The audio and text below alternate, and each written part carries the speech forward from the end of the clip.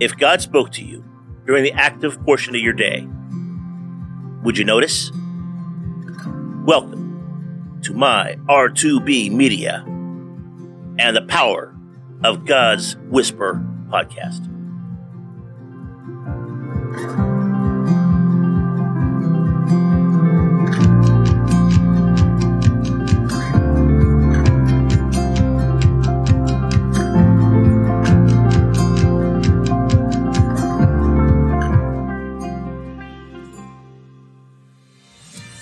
Today's instruction, conflicting trends.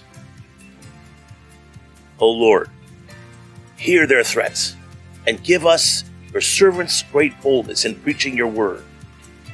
Stretch out your hand with healing power. May miraculous signs and wonders be done through the name of your holy servant, Jesus. Acts 4:29-30. A young Christian woman from the Middle East described how persecution was increasing in her region with Christians who were becoming uncertain about their future. Many wondered whether they could remain in the country and feared their churches would be closed or severely restricted. Yet, the young woman describing these challenges also emphasized the other side of the story. Christians were also experiencing more encounters with God, increasing dreams and visions, clearer words of direction, and new strategies for sharing Christ in a very hostile culture. And though many were focused on the uncertainty of the future, this woman and many others were focused on the most recent moves of God. The Holy Spirit was not going into hiding. His work was visibly increasing. These conflicting trends, greater persecution along with the greater move of God, have happened often in the church history.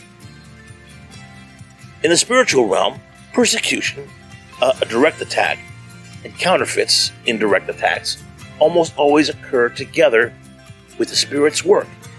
Sometimes they follow the Spirit's work in an attempt to undo it, and sometimes they may seem to strike first, perhaps preemptively, with the awareness that God is about to move.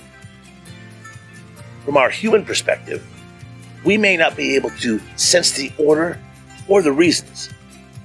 Nevertheless, when persecution and deception are abundant, so are the works of the Holy Spirit. God seems to speak most clearly and give his servants greater boldness in times of distress.